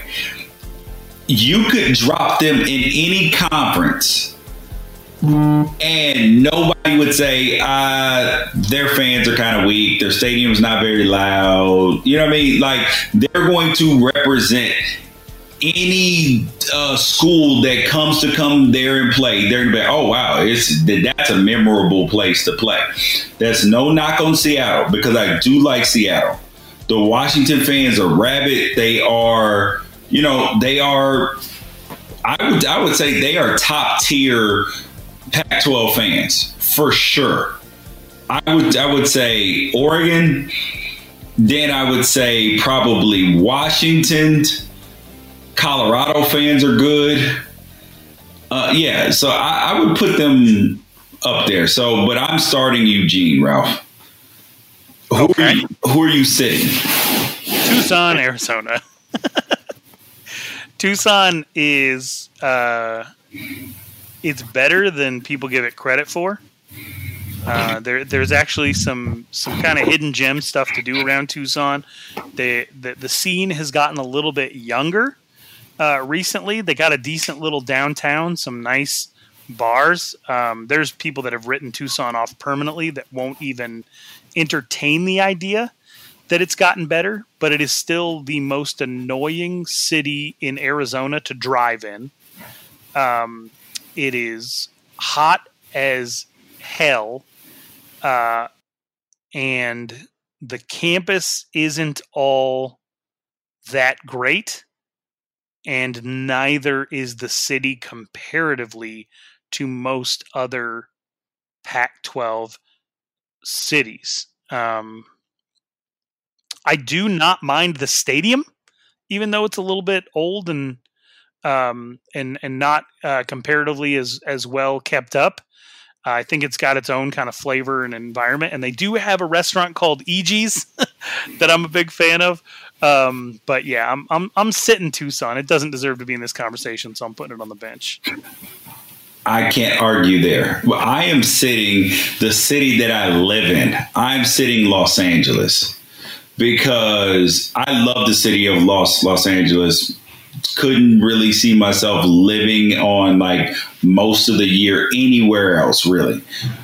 However, as far as the sports go, Los Angeles fans are awful. It just doesn't, like UCLA, which I have season tickets to. It's just not rabid. Everybody's kind of laissez-faire, que sera, whatever will be. Like, they get upset, but it's not like life-changing upset. Like, it's not going to ruin your entire week. So, yeah, LA, the reason why I sit it instead of cut it is because I live here and I love the city, but I cut it as a Pac-12. I'm sorry, I sit it as a Pac-12, college town. All right. Who are you so now we're getting down Eugene, Oregon. What? How could you possibly cut the freaking best of fans in all of the Pac-12. Explain that to me. I respect the fans. I mean, it's not. I don't care for the city. Because I've been to Eugene a couple of times, and I will say this: Autzen in Eugene reminds me of parking a Lambo outside a trailer. Comfortable saying, as someone who is from a town similar to Eugene, just minus the Lambo outside the trailer, I feel pretty comfortable saying that. Dude, I'm so upset with you. I am cutting the city of Tempe because it's not Phoenix. Phoenix has more stuff going on. Oh, come on, dude. Don't say anything nice about Phoenix. They don't deserve it. Tempe is where it's at. No, dude. Scottsdale's where it's at. I've lived in Arizona my whole life. I don't know a single person who lives in Phoenix. They tell me there's 1.5 million people that live in Phoenix. I don't know any of them. Not a single one. Everyone lives in suburb of Phoenix, but everyone just refers to all of it as Phoenix, and I don't understand that. I don't know a single person, and I never have, that is actually a Phoenix resident. And I know that after this podcast, I'm going to get a bunch of text messages and emails from people, including like my mother-in-law who lives in a neighborhood called Ahwatukee that came up with their own name for their section of the city because they didn't want to be referred to as living in Phoenix, because that's how much Phoenix is disrespected by the people that actually live here. Yeah, I don't care what you say about Tempe. I'm a Chandler guy, but like you can't put Phoenix above Tempe. You can't do that. I just did it. Just like you threw Eugene under the bus. Hey, I said you got a Lamborghini there. All right. The next start, sit, cut. Fast foods. Who are you starting? You got to go first on this one. Okay. I'm starting Chick-fil-A. It's an easy start. The people are great. The food is fantastic. The breakfast, people don't know this, but you can actually get the chicken biscuit, add egg to it, and you can actually get the spicy filet instead of the breakfast filet, which makes it even better. Or you can get the little chicken minis on the little sweet bun. Fantastic, dude. They give you as many condiments as you want. The food is always hot and good. They have lemonade, fresh lemonade. Bro, Chick-fil-A, there's no way you can start anybody but Chick-fil-A. Yeah, and watch me, Popeyes. What? Dude, the service at Popeyes is like that of a third world country. And they try to charge you for extra sauce. Hey, so you're talking about personality. You going to say that Michael Jordan had a rosy personality? No, he didn't. You get what you get and you don't throw a fit. They bring it, and they bring it 7 days a week, George. 6 days a week is what makes Chick-fil-A so great. Because if you don't go, because how many times have you woken up on a Sunday and like, oh, I want to go to Chick-fil-A? You're like, it's closed. A lot. That's a terrible experience. But when you drive by it on Tuesday, aren't you stopping? No, because you might not be able to. Chick-fil-A being closed on Sunday is like tapping your wife on the shoulder at 10:30 p.m. and she's too tired. Dude,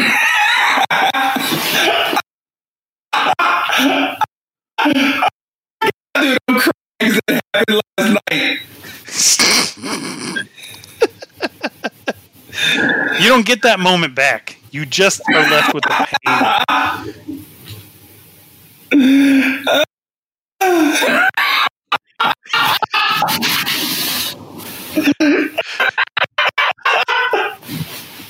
Oh my god! Popeyes.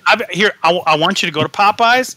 I want you to get one of their apple pies, and then you'll know. I've never had a Popeyes apple pie, and that's why you picked Chick-fil-A. What are you talking about? I can get all sorts of milkshakes there, which are better than apple pies. FYI. Not on Sunday. You can't. am sitting Five Guys. You put your sit position as somebody who you just, is on the outs. I put Five Guys in a sit position because it's not fast enough. I have to get out of my car to go to go to Five Guys.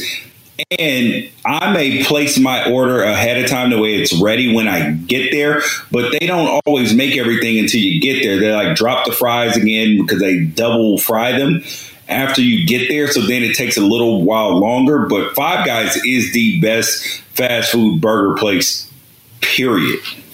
But they just do enough stuff to upset you that you got to put them on the bench. Yep, exactly. I'm not going to lie. Five Guys pisses me off sometimes. Because for my family of 6 to eat there, it's at least $50. That shouldn't happen at a fast food place.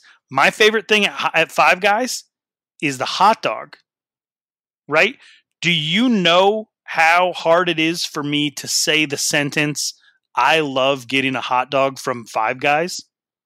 It is legitimately my favorite place to get a hot dog. I'm not gonna lie. But also the hot dog is like $6.50. Why? The fry, like, give me less fries and charge me a decent amount because you're killing me. You're killing my arteries filling a whole bag. I sit at Five Guys and I eat like 17 handfuls of peanuts just to justify the cost. Dude, they give you a billion fries to justify the burger cost or the hot dog cost. And they have the stupid what's the soda machine that remix or rewind, whatever it is, that you get all the same sodas out of the same spout. So you get whatever soda you want plus like 3 or 4 drops of whatever the person before you had. Oh, see, when I hit soda machines, I really don't drink soda too much. But if I have to get something out of there, I let it run for a good second or two before I stick my cup underneath. That's smart. I got to try that. But I'm gonna sit Taco Bell for this bull crap they did with the menu. What are you talking about? They just eliminated a bunch of stuff off their menu. I'm pretty faithful to Taco Bell. I go every time they roll out some new nonsense, like when they cheese dust some French fries and they put $10 million behind a marketing campaign to get you to come try the cheese dusted French fries. I go and I get them and they're okay, not super satisfying. And then I don't go back till they introduce something new. I always go and try the new things. But they did have this one thing, a beef Mexi Melt, which is essentially just like a soft taco with tomatoes that they heated up in a microwave. Sounds disgusting, but I've been eating it ever since I was 5 years old. And about a year ago, they got rid of it. And they keep getting rid of stuff off the menu. And everybody gets mad about what McDonald's does with the McRib. That's how Taco Bell treats their entire menu. They just things are temporarily on it. You are too invested in Taco Bell, brother. I'm not too invested. I'm benching Taco Bell. I'm never going back to Taco Bell. Plus, I live in Arizona.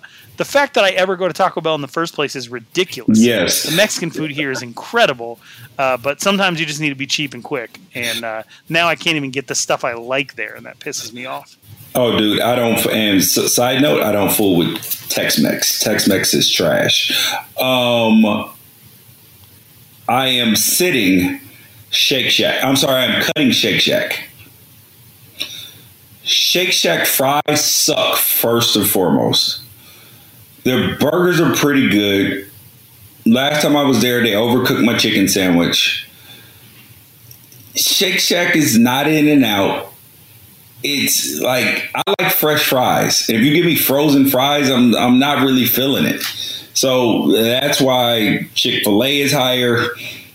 Five Guys is the ultimate fry.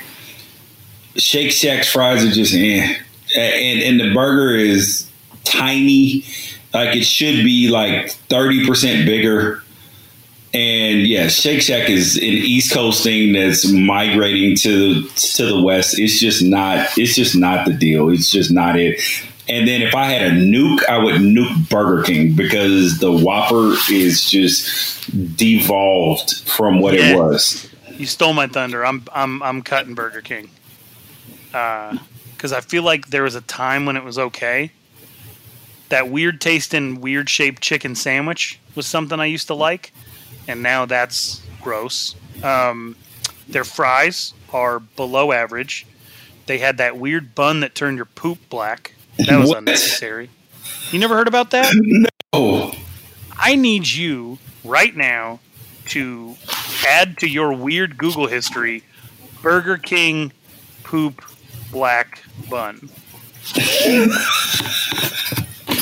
Okay. Oh, no. I guess I got it wrong. Green. Why the black Whopper turns your poop green. They put the Whopper on a black bun for no reason, and people started taking green shits.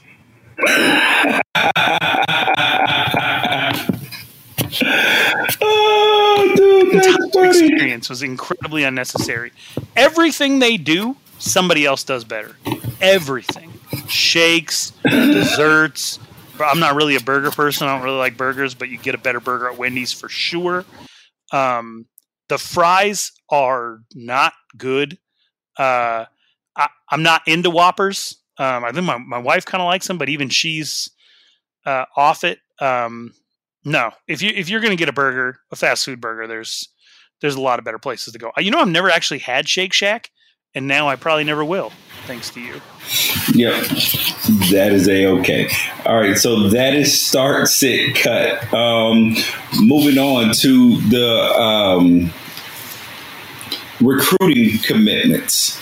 What do we have since the last episode in terms of commits in the Pac-12? Because it hasn't been a super busy week, but what do we have?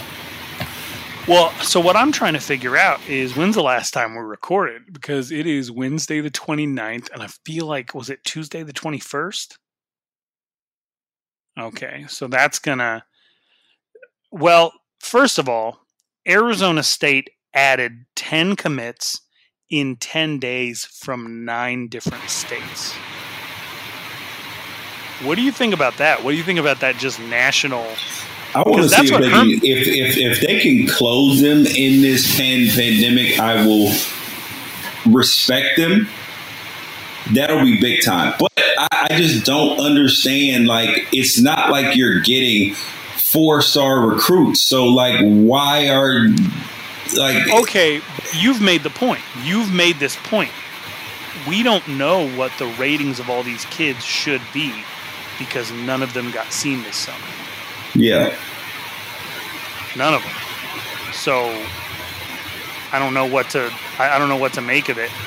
ASU's whole thing, and you made a joke about this on Twitter, was they just got a bunch of tall kids. Yeah, dude, they are going to win the intramural championship team for sure. Even the kicker is 6'1". I mean, at a point, to me, you get too tall to play football, but whatever. I mean, because some of these kids are still going to grow unless they're all holdbacks. I mean, they got 6'6", 6'7", 6'5". I'm like, where the hell are you putting all these giants? Yeah, do they have any knee bend? We'll find out. They did finally. They were the 12th Pac-12 team to add an in-state commit. They got a dude named Isaiah Glass. From Queen Creek High School out here in the far southeast valley. His dad played O-line at ASU. He's somebody that I thought was going to be a defensive lineman, then they moved him to tight end, and then he just kept growing. And I think he can make a pretty good O-line recruit. We have 2 additions for the University of Arizona. I mean, I guess I could go into more detail about what happened at Arizona State, but just trust me, they got 10 dudes in 10 days from 9 states. It's pretty wild. We'll see how it shakes out. They said they weren't going to go national. They ultimately ended up going national, which I think is probably the right thing to do because Herm Edwards is a national brand. That's the thing about Herm Edwards. Being a military brat and an NFL guy, he fits in anywhere. There's not anybody in this country that he couldn't have a comfortable conversation with. And when it was Todd Graham, Todd Graham appealed to a very specific subset of people. A lot of these coaches are regionally equipped. Herm Edwards is not. He's all over the place. And then you got Antonio Pierce, who obviously, is from California, spent a bunch of time in New York. So they think they can go coast to coast. What we're seeing a lot from University of Arizona, on the other hand, is they are dipping heavy into Louisiana. I think they just landed their fourth commit from Louisiana. Jamarion Peterson, 6'2", 225 pounds. I think they were his only Power 5 offer. And then they also got Jaquez Harvey, and this is a commitment that I wasn't even really aware of until I looked him up just now. He committed yesterday. He is a 3-star defensive end from Locke High School in LA. Do you know where that is, George? Yeah, I know exactly where Locke is. I've gone there speaking before to some kids there. Okay, so he actually, this is somebody that they actually did beat out a few other schools like Colorado, Kansas, and ASU for. So, and he is a 6'3", 240-pound defensive end out of LA. I'm just checking these teams one by one to see if anybody pulled in anybody in the last week. It looks like we got a couple commitments for the University of Colorado. Ryan Williams from Pearland, Texas, 6'5", 250 pounds. Kind of reminds me of what Lecky Fotu came into the University of Utah at. And they also got a defensive back who is unrated, unevaluated. This is what happens because you don't have a chance to see, Rivals doesn't have a chance to see all these kids in person. They got a defensive back named Trevor Woods out of Katy, Texas. And Colorado, I was wondering for a minute, were they going to be able to dip back into Texas because they had such a strong connection over the previous two coaching staffs. And here they are. They just pulled two kids right out of Texas. Trevor Woods is a 6', 290-pound defensive back, a white defensive back, by the way.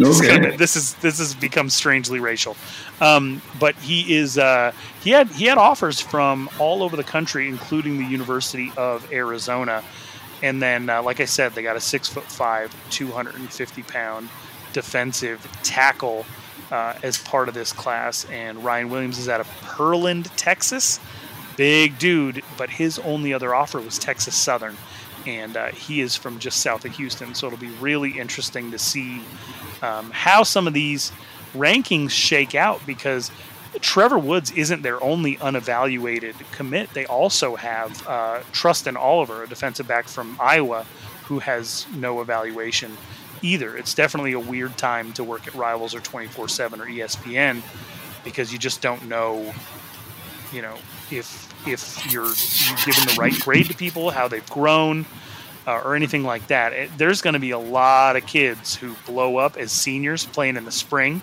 after everyone's locked down their class. That's going to make these schools like Oklahoma and Ohio State wish that maybe they had left 2 or 3 spots open, Yep. Your Ducks got a commitment from Christian Burkhalter out of Alabama. This kid is this is a massive human being. Yeah. 6'5", 220-pound athlete. Had you heard what they plan on using this kid for? I am getting the vibe, and I forgot to touch base with my guy AJ Jacobson out at Duck Sports Authority, but that they view him as a Dion Jordan type. Oh yeah, big outside linebacker. Yeah, it's like a outside linebacker rush in type deal. Yeah. P.S. I would have loved to see Oregon keep Dion Jordan at tight end, but that's another subject for another day.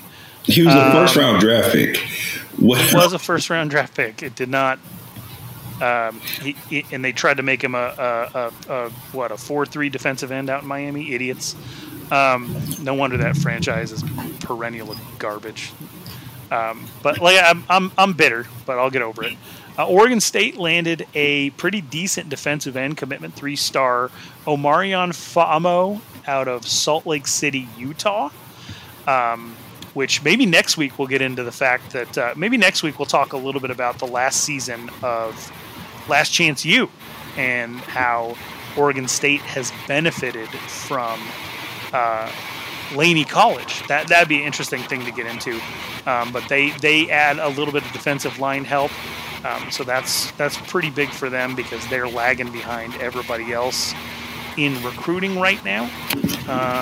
Let's check on Washington State to see if they have added anyone recently. They did. Fred Tompkins out of San Francisco, California, a linebacker, 6'1", 235 pounds.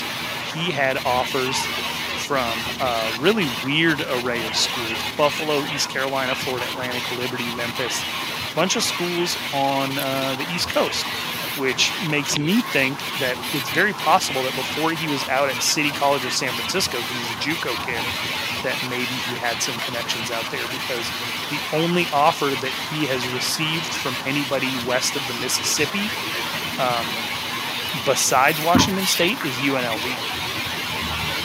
So definitely interesting for somebody who's getting recruited by mostly East Coast schools to come out here. And then, but then again, that was his only Power 5 attention, and sometimes that's the most important thing to a player, is making sure that they're at the most prestigious place. Even though I could make an argument for Memphis, I think Memphis could come into the Pac-12 and win 9 games over here. Let's see here. University of Washington did not have any commits. Let's take a look at the USC Trojans for the last week. They're in the same boat. They're still sitting at 18 commitments. No change for them. UCLA, the Bruins, whose recruiting class has been very interesting thus far, has not had a commitment since July 9th. So they've gone a couple of weeks. The school that's lagging behind everybody is Stanford, but they did what they do. They added a tight end who they'll probably turn into a first-round pick. Believe it or not, this is only a 3-star tight end and not the usual 4 or 5-star that they pull in, but he is on the all-time name team. His name is Shield Taylor, like as in Captain America's shield Taylor. He's from Alexandria, Louisiana, 6'4", 230 pounds.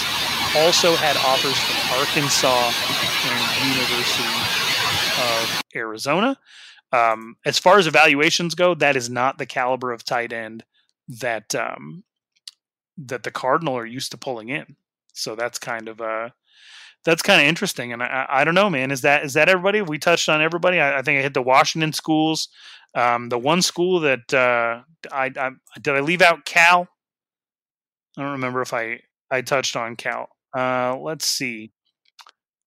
So we do Cal, 6'6", 330 pound offensive lineman named Ryan Lang out of Pittsburgh, California. Pittsburgh, California is the home to a lot of talented football players in the north central area of California. And believe it or not, it was Angus McClure doing the recruiting. Angus McClure, who had spent the last couple of years at University of Nevada, back in the Pac-12 doing some damage. He lands Ryan Lang over Arizona and Arizona State and Colorado State, which is our most recent college to have a massive outbreak of COVID-19 infections. So that's a recruiting update for the Pac-12 this week.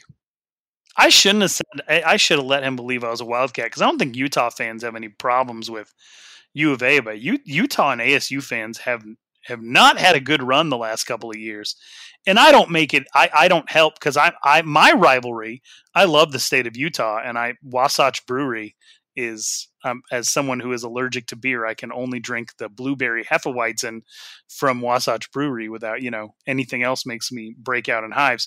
And I very much love Bear Lake and Garden City and Park City. I was just there a couple of weeks ago. Utah is beautiful. I hate the Utah Jazz, though. Oh, speaking of Utah, I sent you the screenshot that Utah Pig Bus followed me on Twitter. Oof, that is an all-time Twitter meltdown. If you were not aware of it, there is a person who has a popular Utah sports Twitter account. We talked about it on which episode? Yeah, he runs a food truck, and his idea, which was an interesting idea, probably should have stayed on the shelf though, was to use the N-word as many times as he possibly could in order to take the stigma away from Morgan Scalley using it. and is an all-time Hall of Fame meltdown. And the fact that he follows you now, maybe he'll listen to this podcast. And to him, I say, don't ever do that again. 100% agree with that sentiment. The last thing that we have up is Edgar Barola. Dude, I don't want to talk about this. Okay. Well, should we not? Should we just stick to the football side of it? I mean, okay, it's important. We will. All right. Here's what we should do. I think the most objective thing to do is for us to wait until we get more information, because Edgar Barola. So give the people the 30,000 foot view version, and then we will try to gather more facts for next episode to give you something substantial that we can either, have a take on or, have more concrete information about. Yeah. Not only do I hate this story, I called you about this story the moment that I saw it, because it was like, it just touches on a bunch of weird side conversations you and I have on the phone all the time. Edgar Barola is somebody who started 6 games on the offensive line for University of Arizona last year. He is somebody from Desert Pines High School in Nevada. He committed to U of A along with Tony Fields, who's probably going to be one of their best returning defensive players, and has since decided to transfer out of the Pac-12 altogether. Edgar bought himself a house down in Tucson and was using his stipend money to pay his mortgage. And he is also somebody that believes very strongly that the COVID crisis is overblown. He also believes a lot of weird conspiracy theory stuff that we'll leave out of the conversation for the time being. He violated the protocol that was put in place by Kevin Sumlin and the staff several times. He's admitted to it. He's admitted to not wearing a mask. He's admitted to being put on quarantine and going out to get a meal 2 different times. Going out to get a meal once and then helping somebody move another time. He's been pretty wild on Twitter for the last 3 months, if I'm being honest. And he solicited the help of like a social justice social media account that's pretty popular down in Tucson to say that the Wildcats reduced his scholarship and cut off his meal plan because he didn't feel safe playing under the conditions that are in place. Now, there's a lot going on here. Thing number 1, Edgar Barola had tweeted that he thought COVID was not real. Now he's saying that he believes that it's real, but it's overblown, and that the real part of it is being mishandled by University of Arizona. He believes that masks shouldn't be super necessary, that the players should be taking hydroxychloroquine because of stuff he read on the internet.